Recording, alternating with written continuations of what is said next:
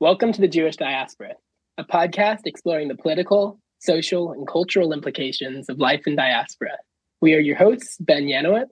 And Jordan Yanowitz. Unfortunately, we couldn't be joined by Zach Smarin for this because he's currently at the flagship event for the European Union of Jewish Students, where he's spending a week in Spain, learning, networking, and organizing with Jewish students from across Europe.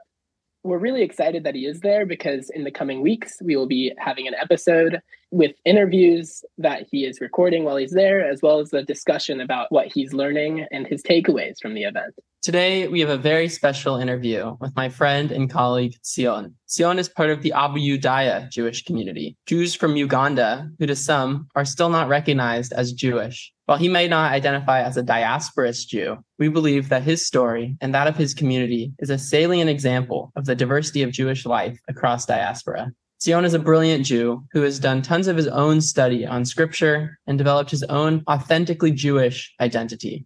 At our summer camp, we were incredibly fortunate to have such a deeply knowledgeable representative from such an underappreciated part of the Jewish story. This interview was recorded at camp, outside, surrounded by trees and insects. Because of this, your ears might pick up a few cicadas or other bugs, which were keen to join in on our fascinating conversation. Unfortunately, while those cicadas got to join, I couldn't. Because Jordan recorded this at camp, neither Zach or I could join this interview. However, we're really happy that Jordan could record this interview because it's such an important part of the Jewish story that is left out by most mainstream histories and narratives. Without further ado, let's get into the conversation. We are carrying the stories of the ones who came before. What stories will be told of us when we are here no more? We commit ourselves to action. It brings meaning to our days. Aleinu l'shabeach. It's time to live our praise. It's 10 o'clock on July 21st, Monday. We're sitting in Camp Newman in the Meditation Grove. My name is Jordan. I'm a guest host for the Jewish Diasporist, a podcast focused on the social, cultural, and political dimensions of Jewish life in diaspora. And today I'm joined with Tzion from Uganda, and his first time at Newman in the US as well. Tzion and I have been working the last 6 weeks at a Jewish summer camp focused on nature programming, helping campers learn how we live in community with one another, in relationship with nature and with spirit. And over the last month and some, Tzion and I have had the pleasure to have a few conversations about his own experiences, my own experiences, and Jewish life and all of its richness. And so today we're going to be talking a little bit about the story of the Abayudaya and Tzion's connections to Judaism as a person and a living story. So today we're going to start with a simple question, lay some groundwork. What was your experience like growing up in your home community in Uganda? Well, I would say it's something really very interesting and fascinating. It's really a special experience because sometimes it's challenging. Because like you are with a diverse community whereby everyone have their own ideas, and to some extent you have misunderstandings. But it's like sometimes I feel very happy, though sometimes you feel like people are not into your ideas, or they might not like you as a person, but after some time you see a change. Like if people were doing something different, you see at least they have tried to adapt to the change or what you have been introduced into the community as well. In my Jewish life, I started as an Orthodox Jew, Sephardi, and also lived in a conservative community for many years. And I have like an Orthodox Teudat Gil. Living in several communities, like it has really been challenging. Because I lived in the Orthodox community at first, and it was really going well because that's where I started. Then later on, I joined the conservative community, whereby I was staying with them. They were very welcoming, I can say. But in terms of ideas, it wasn't good. Like, it was really hard because different ideas, they think differently. And like being conservative, some of them think they are not supposed to do some things. Looking at like religious denominations as a limiting factor to people's abilities at some time or to some extent, because someone will say, okay, I'm conservative, well, I can use my phone on Shabbat. And if you say, okay, you shouldn't use your phone Shabbat, I say, I'm conservative, I can use it. And sometimes like they take it as a privilege that they have to use it. So like maybe some of them don't use, but some of them say, okay, I can drive. And they'll think they have to drive. And that's time like exceptions to sometime like the minhag to some people. A minhag? Yeah, minhag like a custom. So like, and that was really challenging. Being Orthodox, saying, okay, I'm from an Orthodox community and I've joined you people. They'll take you as someone maybe outside of the community, despite like practicing or what they are doing and going by their rules. Like I have this thing like following house rules at most times. When I reach in a place, look, I don't introduce my rules, but unless I see something is really going wrong, then I'll say maybe you shouldn't do it that way. Mm-hmm. So are the communities that you've experienced and lived in across Uganda, are they usually pretty dogmatic, pretty rigid in their laws and their customs? To some extent. And to some extent, I've ended up being kicked out of some communities. For violating their rules? Exactly. Like trying to maybe bringing in suggestions, which I might think they might be fit. Maybe they would unify us. Like I always look at a perspective of things that are common among us rather than things that are different within us. Mm-hmm. Yeah, focusing on the common things would like bring more peace rather than like focusing on, okay, he's conservative, he's Orthodox, like, oh, he's Reform, he's conservative. Like that thing, like it brings in a lot of people. Like, okay, why don't we say that we are all Jewish? Like most times I always want to introduce myself as I'm a Jew, without attaching like religious denomination to myself. So like by doing that, it allows me to experience all Jewish customs and everything. It allows me like maybe to go. Right now, I'm at Camp Newman, which is a Reform camp. It allows me to do that because I know someone will say, okay, why are you doing at a Reform camp? You Orthodox, why are you going there? Like, okay, I'm Jewish then. I can go there. They're Jewish. In Uganda, I live with non-Jewish people and we can get along. How about my fellow Jewish people? We are all Jews, meaning we can still sit together, even though there are little differences, but they don't count. Mm-hmm. So, to some extent, like, okay, when I moved to do like an Orthodox community, I was more like, there are things which conservatives are doing and they're good, maybe better than the Orthodox. So, I reached there. Orthodox most times read prayers, everything in Hebrew, and like it's really very fast. That to some extent, we leave some people behind. Absolutely. Yeah. And some people feel less connected to their communities, as we may think, because we think, okay, to some extent, someone will give a reason. Okay, we are doing it very fast because we don't want people to get fed up of this, because we don't want people to starve on Shabbat. Okay, it's Shabbat. You came here to pray, right? Okay, why don't you give it time? So, like, that also, like, brought in a lot of chaos, because, like, okay, when I could lead services in an Orthodox community, I could be pretty slower than normal because I felt like mainly the women were always left behind and sometimes like sleeping in the synagogue and they go back as if they have not done anything at all. So like when I could lead services, I could say, okay, at least this time we didn't sleep. You could wait for us to catch up and all that. And they really enjoyed it, but the men didn't like it. So they said, no, you're really like making us stay in the synagogue for a very long time. To some point that I was interrupted during the Torah, like when removing the Torah from the ark, someone interrupts me and says, I was doing some prayer, which I'm supposed to do before taking the Torah out, and someone interrupts and says, no, just remove the Torah, we'd like to go. To that point, I tell him, if you want to go, please leave.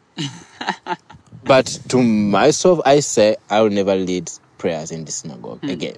Yeah, it takes a certain kind of spirit to interrupt someone when they're saying a prayer to open up the ark. Sure, like I did what they thought, but I never took back the Torah. So when the Torah reached the Bima, where it was supposed to be read from, I didn't work as the Gabbai, call people up the Torah. So I called someone else, probably part of them, and took my seat. And I didn't step at the Bima again. So you're not afraid of just stepping back, stepping out? Yeah, most times I step out and leave them to continue. Like, I don't want like chaos with people. So you can do how, if you feel like you don't want to learn, good. It's upon you. But I have tried my best to tell you what's right. So I sit back, and the next day, they call me. I try to comment on something which was in the group. And they first give me a call. I actually first say, okay, you're not part of our community. Please, you're not supposed to know anything about this community. I say, but I got my thought that you're from this very community and I'm registered as part of this community, but I never felt connected to the community because you had different beliefs, different perspective, and probably from a different tribe. Huh. Yeah. Interesting. Sure. A new person in the community. I left the east to the central region. Whereby, like, okay, I know the language like that, but they don't know the language whereby most Jewish people are speaking in Uganda. And sometimes they feel like maybe you're coming to control them. Because, like, most of the people know the language called Lugwere, whereby most every Jewish person knows it. Yeah. So, like, they feel less connected to it as well, I think. Yeah. So we've talked about how your communities growing up studied Torah. Sure. And you yourself have done quite a lot of Torah study as well, even going as far as translating the Torah into Luganda, right? Sure. Would you want to share a little bit about this practice that has been a part of your daily life for many years now, and how the intertextual elements and being fully engaged has shaped your own Jewish experience, your Jewish identity? Sure. Yeah, I would start maybe from where the Jewish people of Uganda came from. Once upon a time, there lived a man. It was about 100 years ago or more in Uganda. This man was a very disappointed man, I can say. What was he disappointed with? By the British, or by the British colonialists. Like, they used him to obtain a lot of territories in Uganda, and he helped them to secure Uganda as a British protectorate. By then, he wanted always to be the king of the Eastern Uganda, but they never gave him that title. So, out of disappointment, when they turned down his ranks and all that, he was kind of a warrior and very diplomatic person, like he could talk to people.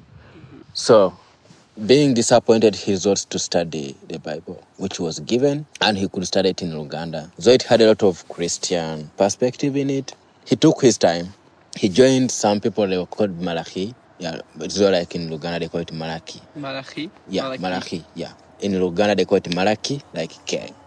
So these people used to pray on Shabbat, which is Saturday, but they still believed in Jesus. So like, okay, he reads.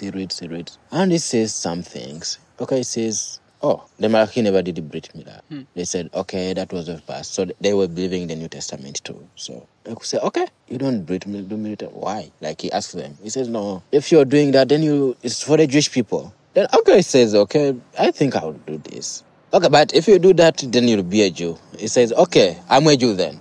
So like, he says, now I'm a Jew. The next day, like, he gets circumcised. A few years later, he gets a child, circumcises him, and even the subsequent children he got circumcised, and also like start teaching other people, as he was someone who influenced, teaches people around him, and a lot of people bought into his idea. That's how Judaism started. Though, as a response to the Christian exactly, as a response. Perspective. Interesting. Yeah. So, and this all came because he was disappointed and he had nothing to do. So, like, he has been disappointed, nothing, he can't do anything yet, he has a lot of time. So, like, to come maybe as a way of, like, revenge to the British or to the colonists, like... Or a spiritual... Sure. Adventure, so to speak, a way to forge their own destiny, perhaps, pick their direction and strive towards it. Exactly. Yeah, and that's how that man calls himself a Jew. And that's how Judaism starts. Till like the 1960s, 1970s, whereby again we had like someone who was very cruel, was called Idi Amin. A lot happened. We also had like the plane which was hijacked, Air France, in 1976. And like Yoni Netanyahu died in that instant. Israel lost a soldier, but several Ugandan soldiers died too. Sometimes they say, okay, it was 7 days at Entebbe, but it was 9 years with Idi Amin for the Jewish people of Uganda. So it was really more tough than maybe the 7 days. And could you explain a little bit more who Idi Amin was? Idi Amin, that was the president of Uganda, who at one time also trained in Israel as a paratrooper. Okay. So he was like a heavyweight champion by then. Before that, he was like a sports person. Sure. So he did like won a lot of like boxing championships like in the 1950s. He was a general. Then he captured power when the president left for a conference. Before he came, he said, "Okay, I'm now the president. Don't come back." What? Yeah, he did the coup. Oh my goodness. Yeah, and he ruled for 9 years, by the way. Yeah. So like to some extent, some How people. did he affect the Jewish communities of Uganda? I'm really not sure. It wasn't really specifically the Jewish people. He was tough to everyone. Yeah. Who was a threat to his power. Huh. It was not specifically maybe Jews, because every person really faced the toughness. Economically, Uganda was up. Huh. Yeah, he's someone who never liked corruption. The way he could deal with corruption, if you were corrupt, you die. That's it. Yeah. You don't live again. He liked development. If he says something good, he says, okay, when he travels maybe to US and says, okay, there are good roads and things. Okay, he comes back to Uganda, start now. You don't have to say, we are planning or doing this, like this way. I need here to look like how it is. An authoritarian. Exactly. Like more of a dictator. But Yeah. and things pretty worked. Uganda was really good by then. In terms of development, but though a lot of people died, but I think like current people, very many people have died than Idi Amin killed. Sure, but Like they have been killed in silence. Like so, okay, he could kill like in the open, and not everyone could know he did it. Yeah. So like some still like after 2 years after the incident, like people still they like we had like the same president again, like Obote came back. okay. Yeah. So that happened like with the Jewish people too. They were never allowed to practice like Judaism. Then later on they had like former kibbutz to revive Judaism. And when was that? That was after the reign of Idi Amin. Like it was in the 1980s now. Yeah, that's how, because he ruled from 1971 to 1979. Then he was taken out by the Tanzanian And rebels. who came back to form this kibbutz? The people, we had some people called Samson Mugombe, who were the students of Semeika Kunguru by then. That guy who was disappointed by the British. Yeah, but he died in around 1928, I think. So he didn't live for long. He had students. Yeah, he had students. So one of the students who took was like Samson Mugombe really took on the traditions very well, and they really had other people whom they always had arguments with, but they tried to move along. They had children. So this guy, Samson Mugombe, had daughters who were young by then. So what he decides is to give his daughters to different men who were actually even old, so that maybe the Jewish community could thrive. Because if his daughters could go out, they wouldn't be Jewish. And also there was some kind of tradition whereby women were not allowed to eat chicken and all that. So like he did one trick that his daughters could eat the chicken. So who would want to take a woman who eats chicken? So like, okay, the Jewish people would take their daughters, and that's how like he made it like. Is that still a thing in Uganda? No. Women don't eat chicken? It's no longer there. But some still, those who lived in those days, they still don't. Some. Interesting. Yeah, but right now they do it. So like they uprooted that culture. So that's how he won it. So these people mostly, they gave birth to boys who moved on the community. And from that, one of the grandchildren is like Rabbi Gershom. And these people grew up in the kibbutz? Yeah, in the kibbutz. Yeah, they come also get wives from the kibbutz. Like girls could come to the kibbutz and boys. So like they could just appoint wives. By then you couldn't have a choice. They say, okay. Is that like an arranged marriage? Exactly, like more of arranged marriage. Okay, so and so you're going to marry so and so. They would even bring for you the girl without even your consent. They bring her there. Maybe she'll stay there maybe 2 years, like, but still she'll be your wife. After some time, you learn to love her, and that's how like the Jewish community like thrived. Yeah, so it was a little autocratic, but it grew the community. Exactly. Interesting. Yeah, so like after some time, it goes like then around the late 2000s, we have the first conversion ever. It was a conservative conversion. So would you explain a little bit more why there was this conversion and how it affected your own Jewish experience and identity? Before, we had the reform. It's something whereby what I'm speaking is something you'll not get maybe in any of the websites about the Abayudaya. Or the first maybe people to approach like the Abayudaya for conversion were Reform Jews. It's not strange because they are more inclusive and having like that inclusive aspect within them. Like, okay, they need to like have every Jewish person closer to them. But these people being converts and having faced a lot of challenges, and the way the traditions of the Reform Judaism were, they thought it wasn't worth their sacrifices. So they said no. we can't live like that because it's in vain. We didn't do for anything because we left the other side thinking it's going to be different, very different, but much close to the other side. So they said no. They wanted a more strict laws. More exactly. regular ritual. So they say, okay, in good terms, we appreciate your kindness and everything, but it's not worth it because it was a lot that had gone through and a lot that lost maybe even relatives because they are no longer connecting to each other due to Judaism. So they wanted something more strict. So an Orthodox rabbi comes, ultra-Orthodox, they accept. They say, okay, I think we should go by this. But this Orthodox rabbi fails to make a Beit Din. A what? A Beit Din. Which is? Which can convert the people there. In the eyes of the institution? Exactly, in the eyes of the institutions, Judaism. Like, as you know, like right now, like they say they'll go out to convert people, but they never do. So like he tries to form a Beit Din, he fails, so he gives up. Then later on, the conservative community, the Rabbinic Assembly, like Union for Conservative Judaism in the US, so goes there. For them, of course, they had like the Beit Din, so they do the conversion in 2002.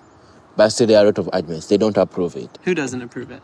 The Minister of Interior and Jaffe. Israel, the head rabbi. Yeah, they don't approve it. They say, okay, they're a community, but how did they become Jewish? They didn't have a rabbi.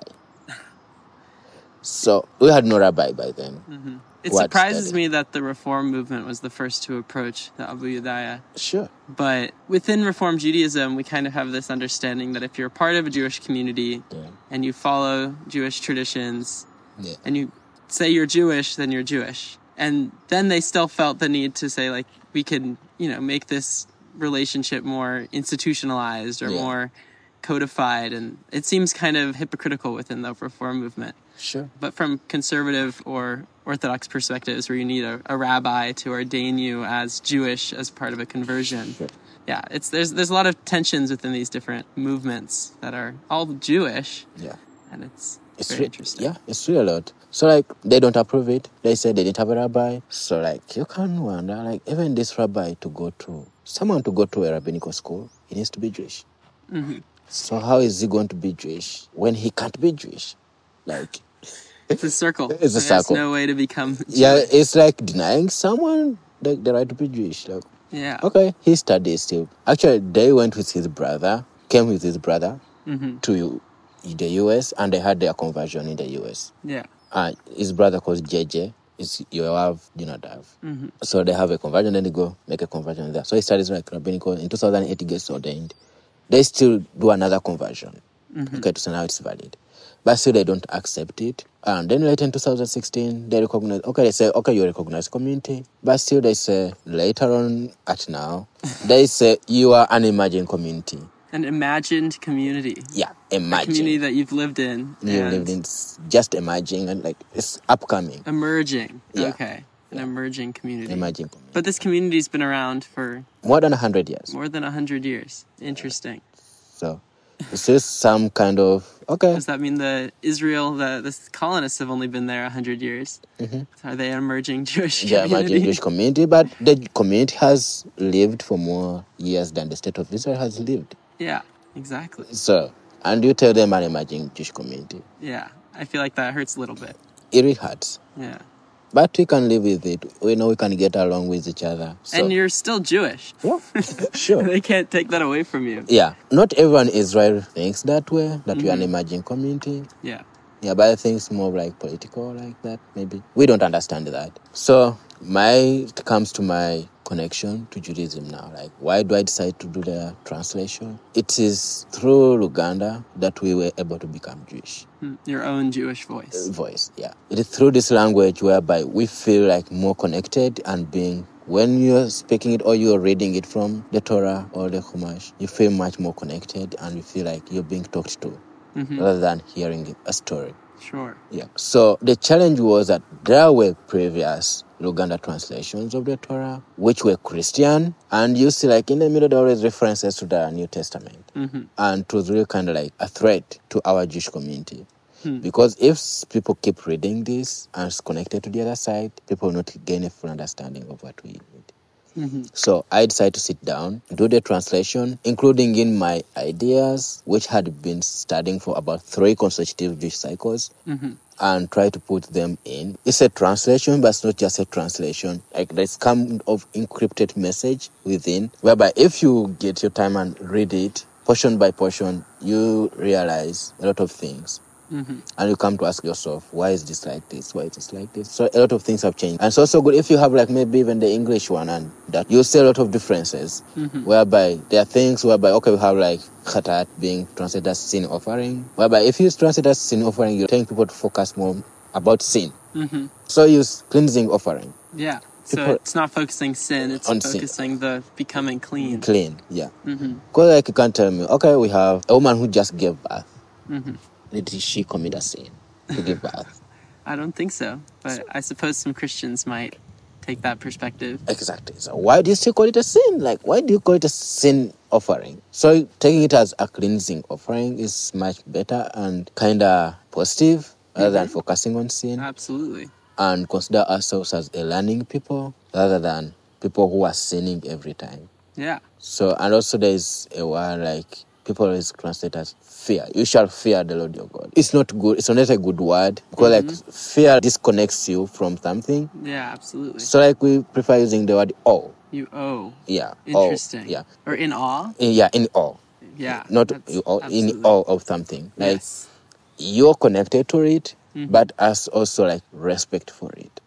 Yeah. In a state of shock. Exactly. So you, in your communities, you use Luguele, that's right? That's the tribal languages? Yeah, it's the tribal language. And you would also read it in Hebrew, the Torah in Hebrew. Yeah. And would you also have an English version when you were studying? Yeah, we have the English version and we have the Uganda version, which I did. The Christian version as well as the now. Yeah, as Or now Jewish the Jewish version. version. So I call it a Jewish translation, not just like Yeah. a Jewish translation. And so there's a lot of different versions of the same text that you're Exactly. reading and discussing. Sure. And so how is that multilingual community that you've been in, how has that shaped how you think about the diversity of Jewish thought, or how we struggle with the text and struggle with these ideas? So what I can say, like most every language is unique. That's the first thing. Like there are very things special about different languages. So like when you read the Torah in Hebrew, mainly the names, there's something in it. It's just a name. If you read it in English, it's just a name. But when you read it in Hebrew, it brings some sense. There's something deeper to There's something deeper to it, rather than the other way. There are some words whereby they really mean something different, and on the other side, sometimes you might read it in English being diverse of words, like you can have very many opinions about something, translate the same word for different ways, and it's also like something beautiful, like you're not tying something to a specific answer, but diversifying to everything. And when you come to the Luganda language, it's more of emphasizing. You feel like being talked to. Like, okay, when we talk about the daughters of Zelofkad, some translations say what they are saying is just. But in Luganda, so what the daughters are saying, Biansonga, like something like it's important. If you really try to bring it back to English again, it means what they're really talking about is important and it should be given attention. Yeah, these are the words. Yeah. So like it should be given attention, not just, okay, it's just like, and you see the word which is used there, it's not Sedek, something different. Interesting. So when you read it again in Hebrew, it's something very different. Reading like in multilingual or several languages really gives like several understandings of things, and maybe sometimes you understand why other people are thinking differently than you are thinking. By not saying that everyone should follow this and giving like room for other opinions, I think it's something like really very beautiful. Like, okay, when you come to the Varim, these are the words. Like, if you go, these are the words that he spoke to them. It's more of like, okay, I know you guys. You haven't been so good, but please, maybe. And this is Moses pleading. Yeah, Moses pleading. Yeah. Okay, you have been good. You have gone through a lot. So be strong. It's more of encouragement, criticism, and appreciation or showing gratitude. Yeah, and so that tone doesn't come across in every language. No, it doesn't. Yeah, and sometimes maybe you may have it if you read it carefully, if you give attention to it. Okay, even though it's in Hebrew, Elihadivarim. So these are the words. In Uganda is, Vievigambo. It's really like something whereby it makes sense if you give attention to it. And whereby, again, you're saying it's said to all Israel. So we have most times like, whereby Moshe is addressing Bnei Israel, addressing the Nesim or the heads of Israel, like addressing maybe an Ada, a community. Is it a community? Like maybe like a congregation, something like that. So like very different terms being used. And here like in Devarim it says, call Israel, all Israel, like everyone inclusive, not just the biological children of Israel, but all Israel as a nation. All the people who identify as Israel. Yeah. So, and I think maybe some people don't read that. They don't pay attention to that. Like, that's especially when it's translated the exact same way. Exact same way. Yeah. So, to some extent, people try to comment a lot about it. And I think sometimes maybe you should give more attention to some things and reading like parasha, the Torah in context and perspective, rather than faith, just only faith. Okay, believing in God, yes, we do, and believing in the words of Torah. But read them in perspective. Your perspective about the Torah shows the perspective you have about daily life. The perspective which you have about other people. It's really like, if they could read that, like, he spoke to all Israel. Meaning, he was speaking to those who were there by that time. Those who were listening. Who were listening. Are listening. Those who were not there by that time. And those who will come. So, like, it's something real fascinating, whereby you see that, and there's also, like, where it says, those who are not standing with us today, and those who are here with us. Like, addressing everyone, inclusive. And, like, most times they say, okay, you say, there's this statement always say, like, an Aramean was my father, talking about Abraham. Sometimes they always, I don't know why they always twist it to, like, and Esau treated him badly. I don't know why. Actually, they said Lavan treated Yaakov like in an ill way. So, but when you read very well, like you see that Yaakov was the one. Lavan asks him, "Okay, you cannot work for free for me. What are your wages?" Like, okay, he could work for free and still get nothing, but still, like Lavan offers him something. What can I pay you? Okay, you're someone who's related to me. It doesn't mean that you should work for free. It was that bad? Why would you call Lavan a bad person? Just pure reading your own context into the text. Like, this appears bad to me. So that's what I read. Yeah. So like, he could still, if it was someone else, he could still not pay that. Yaakov. So it's really kind of very different. Yeah. So your Jewish life is very textually attuned. It's very grounded in a personal engagement with Torah, Tanakh, Chumash, and others. How has that struggle to find your own meaning within the text affected your life within the communities you grow up in, especially with the process of going and translating the whole Torah and reaching out to rabbis and trying to find your own way in the community? Sure. Yeah, it's been like having like different perspectives about this. Personally, it has made me a lonely person. I haven't come like to live so closely to the community or within the community. But sometimes I try to take that as positive and try to use that loneliness and maybe to the advantage of the community still. So like it was about loneliness that I got time and still did the translation and like work on several projects, which I still help the community. Even so most times I feel like rejected within the community, but still I don't stop because like most times I'm always looking at what's unifying us. I don't want to talk about the differences we have. Yeah. I always want to talk about what's common amongst us. Like, okay, if we have a lot of things that are very different from us, like just look for one thing that brings us together. If you feel like there's nothing in Judaism that connects us, but we are all human beings. Sure, absolutely. We live in the same community. We live in the same location. Yeah. We have the same blood and everything. Like, why don't we take that? We are all humans. Why don't we maybe unite that we are all humans rather than saying, absolutely, focusing on differences. They really don't count. So having peace is the most thing we can have. Yeah, that's why to some extent I went ahead and like invited my non-Jewish neighbors for Pesach at my home. So and was that received well? Yeah, they received it well. They were happy about it and they liked it. Nice. So they came to know about me. None of them knew I was Jewish. So you're not very open with your Judaism in your community at home? Not really open, because some people are really like insultive. They will insult you. They will say, "What is this?" Jews are bad people. Sometimes when they go to maybe the market, maybe it's your keeper, they say, "Okay, sometimes I have to put on a cap so that they don't see it." Because if they say it, they see there's someone who even refuse to sell you something because you're a Jew. Like, so there's some everyday anti-Semitism. Yeah, anti-Semitism. Like someone will say, "Okay, no, Jewish, I don't like Jewish people. You say it when you're hearing, you do nothing. Yeah. What are you going to do? So just keep quiet. Some extent, like whereby I've been confronted with some people whom you think they are people of dignity, and someone tells you, you can't be Jewish. I felt African, you think I can't be Jewish. So, and that's something that happened when I was at school. Yeah. Trying to have my mincha somewhere in a corner. This man comes with a bodyguard. Yeah, he had a bodyguard. So he asked me, what do you think? Are you Jewish? I told him, of course, I'm Jewish. He said, no, Jewish people are not black. Wow. And so you're kind of being put in multiple categories. Exactly. Here you are, just a human trying to live your life. Exactly. So, and the thing of sometimes we are talking about BIPOC. Yeah. But sometimes I feel uncomfortable talking about categorizing some Jews in something. Yeah, we're all Jewish. We are all Jewish. So black Jewish of color and all that. Okay, it's good. It's good you're really showing you care about us. You show you love us. But I think sometimes not necessary. Maybe it's good we don't talk about some things. Because let's look about what is really common amongst us. Yeah, because just by focusing on the things that are not important. Or have been harmful in the past, we kind of reify, we bring them back into the present. Exactly. Sure.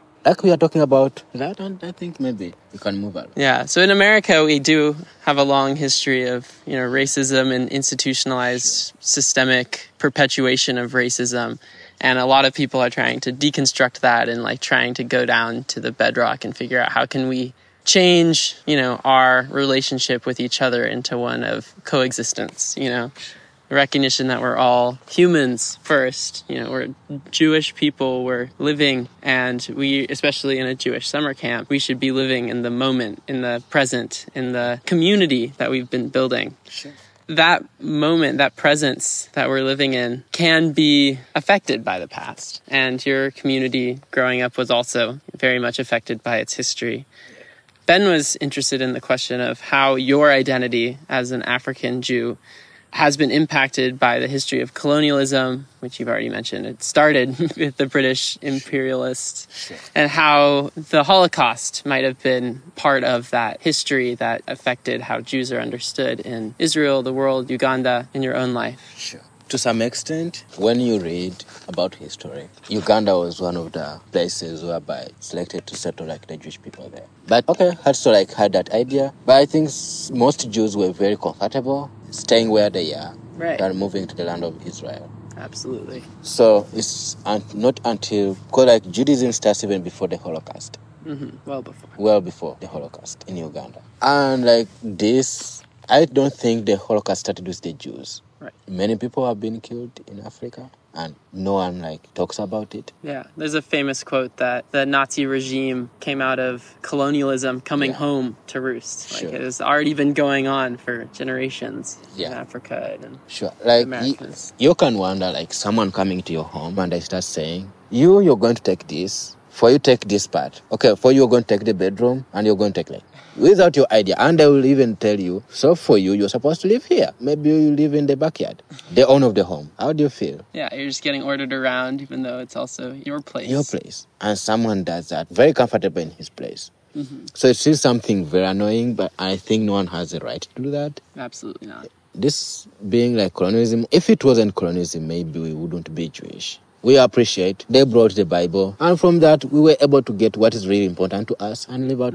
But you had to subvert the Christian narrative that was being put forth in order to find that Judaism. Yeah. Sometimes I really don't, people Jews fast because the Torah was translated into another language. I don't fast on that day, because if I do, I would be a hypocrite to myself. It's I'm not happy to be Jewish. Why do I have to be mourning for something that made me Jewish? If the Torah was not translated, I wouldn't be Jewish. I wouldn't know about what Judaism is. Yeah. So you're not mourning colonialism. I'm not mourning colonialism. I'm celebrating the reality. I'm living the reality, and I'm really celebrating. I appreciate they brought the Bible, and I would say thank you. And the good thing, why I would say thank you, they didn't remove what is there. They did not remove the Torah. They left it there. So it was all about choice. So they were trying to teach New Testament, focusing on faith and believing and life after death. Yeah. But I think trying to take you up from the reality, which is now, you should focus on the life now. So the good thing, they left that reality within the Bible. They did not take out the Torah. They left them there. And like, out of disappointment, people found time to read. Okay, they are telling me this, but they're not allowing me to read. But okay, you give me. Let me try to read it. So when you go through, you find the reality. And it again becomes a threat to them. But I thank them that they give people a choice. Though some, they try to hide it, but they still couldn't remove it from there. Yeah, they gave you the opportunity to struggle with the text. Yeah. Or maybe not. You took the opportunity. The opportunity to struggle with the text. Yeah. And to find your own interpretation and kind of reject what was being pushed down from above, the people who are giving you the Bible. Yeah. But, using that as a way to struggle against kind of that colonial instinct. Yeah. And from this, we have learned to take like every situation to our advantage, however challenging it might be, and take it as an opportunity. Be hopeful, everything is for the good. Everything be for the good. And it was like, that's how we became Jewish. And I think most times we shouldn't always mourn because things are not going well on our side. Yeah. So like most times we mourn for the Beit HaMikdash being destroyed. But I think to some extent maybe we should show gratitude. What that change has brought about. Beit HaMikdash being destroyed. This is the second temple. Second temple. What change did it bring? It's more very positive. Yeah, I mean, Judaism emerged following that. Following that, like everyone can like pray, can worship, everyone can become Jewish. Like we don't depend on animal sacrifices. Animal sacrifices, like we have communities. Exactly. Like right now, we are depending more of like how we interact with other people, rather than sinning and taking a sacrifice. And you see that now our life is not more focused on sin, but rather than learning and life itself. So I think it's beautiful. Yeah, absolutely. I think maybe people should always learn everything happens for the good. However much it's pressing you. Okay, we say Holocaust happened. Yes, it did happen. It was very sad. I don't like it. But it led to something very good. We have the state of Israel. For better or for worse. Sure, for better or for worse. If it wasn't the Holocaust, the Jews would say, no, I'm living a good life. Why do I need to go to Israel? Why? My family, we moved to America before the Holocaust, before World War II started. And a lot of people were already moving. This diaspora was expanding in the early 1900s. And why didn't they move to Israel? It was a political question. And I think there was an economic answer, frankly. That's why people say, if things are going bad, they always say, find a reason, say, okay, but how do I go there? I don't have enough money. The conditions are not good, okay? You say, economically, you don't have money, you can't buy a ticket to Israel, or you cannot support yourself in Israel. And when things are good, you say, okay, everything is good here. Why do I need to go there? I'm living a very good life here. So change comes out of... Yeah, so in all circumstances, people have excuses to something. That's why, like, I prefer reading, like, in Shemot, not saying, let my people go. It's not like that. It's send out. Send them out. If you're not willing to go, they will send you out. They will drive you out. We have to be willing to go with the change. It's a change. And that's why, like, people always don't want to go. Like, most times, like, they wait for things to really get bad before they think, okay, maybe I shouldn't be here. Yeah. And so that's where we really need to be working to build that better future, to know that we're on the right path forward, or otherwise, if we're just sitting still and being complacent, we can end up where we don't want to be. We have to recognize and go with the change. So I just wanted to wrap up with one last question. From the history of the Abayudaya and their relationship with Jews of different denominations and non-denominations, what do you think is something that Jews across diaspora should learn about Judaism, or about the fact of living across the world and how we relate to each other, how we relate to our homes? What can we learn from that history? I think to some extent, maybe you have to consider everything, be positive about everything, and always be hopeful and optimistic that things are going to be better. Because you can't prove hope. You cannot prove it, but it's good to have it, because someone who doesn't have hope can't do anything. Can even take their own life. So Abayudaya, despite the challenges, they have always loved to be Jewish, and have always persisted and done everything to remain Jewish. And it's the most beautiful thing maybe the world should learn about. We all struggle in the same way. We all have the same challenges. When an anti-Semite finds a Jew, black, white, any color, he'll say you're Jewish, and I don't like you. He will not say, because you're black, I'll treat you very well. No way. Even though it's your fellow black, he'll say, no, you're a Jew. Being Orthodox or conservative or Reform, I think looking at what unifies us, and also maybe being able to experience what other people experience, Coming at Newman has like taught me a lot of things. Never to judge people before you live with them or before you know how they think, their perspective, and why they do that. There's something I found here, like, which is not anywhere. People loving being Jewish. Loving being Jewish. Yeah. Yeah. It is something I wouldn't ever say in my life. It's something which I said at Newman for the first time. I love being Jewish. Wow. I was never being proud, like, being Jewish. Like, It has always been a struggle. A struggle. Here it's a little easier. You know, very easier. Everyone is almost Jewish. Everyone around you, and everyone is accepting. And I look like all of us can give in our own way. So combining all that, that's why even in the tribes of Israel, not all of them were talented in the same things. Yehuda is talented in the same, different. Levi differently, and all other people differently, and that's what makes a nation. Being able to bring up all those skills. Our community, even. Yeah, our community. So, like, if we think, how about we think about this way? Okay, Reform loves being Jewish. What if they come and teach others how to be Jewish, how to love to be Jewish? What if they teach everyone the love for Judaism? Yeah, I mean, I would assume that Orthodox people as well could teach a whole lot to Reform, and we could form some sort of... Maybe the Orthodox come teach about the Torah and everything, like how observant, how can you be observant, maybe in a diverse community or in diaspora.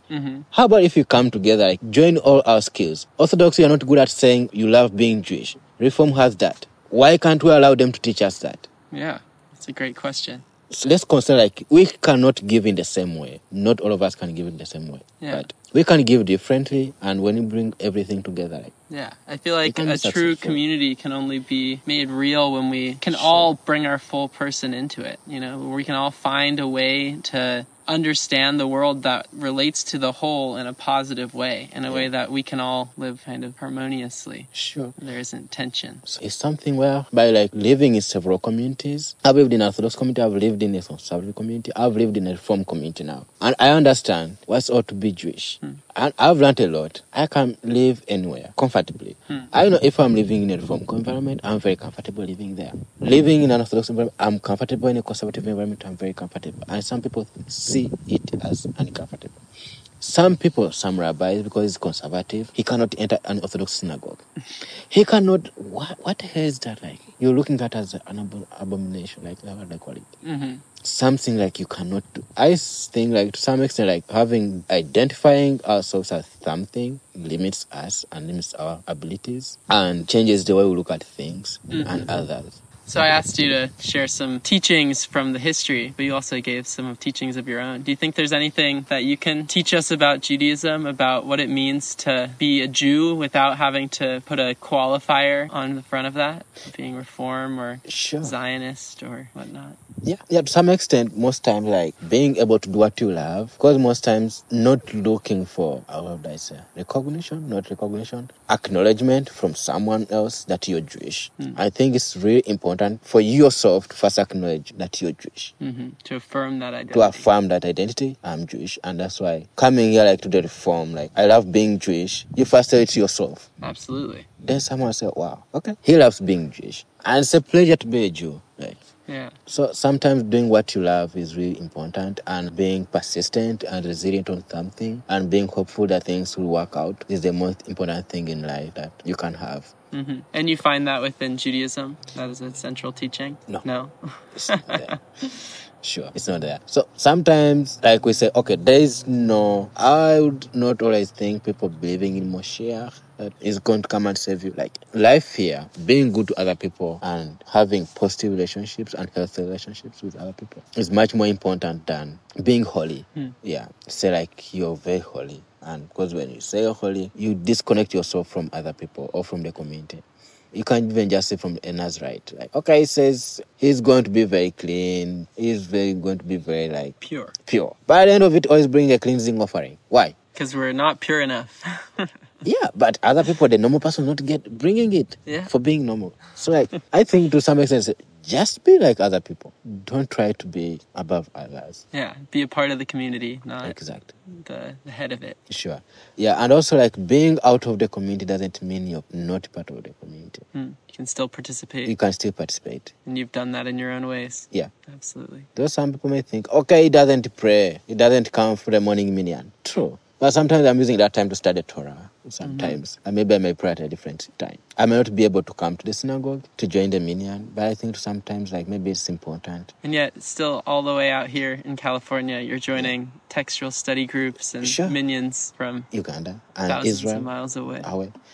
Sometimes it's really interesting that we are having like trust studies. People are in Uganda, people are in Minneapolis, some are in Israel, some here in California, and you're all connected. Yeah. It's something really beautiful and we should appreciate. It's a miracle of the modern times. Yeah. There's going to be people that hear these words all the way across the globe. Sure. And hope that these teachings help us all affirm a little bit more of our own Jewish identities and lives in the world. That's going to conclude the recording for today. I hope you have a wonderful afternoon or day, whatever time you listen to your podcast. To sing what's good and true, to bring about redemption, it's what we were freed to do. For what's the point of being here if we're not moved to change our ways? Aleinu l'shabeach, it's time to live our praise.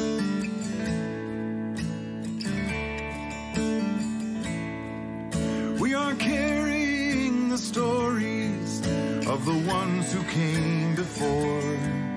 What stories will be told of us when we are here no more? We commit ourselves to action.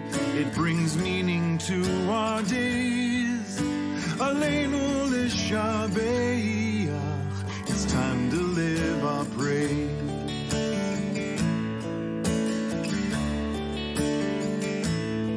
It's up to us to own the vision.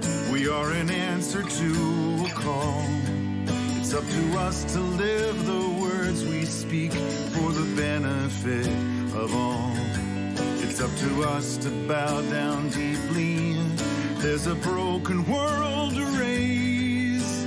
Aleinu l'shabeach, it's time to live our praise. Aleinu l'shabeach, it's time to live.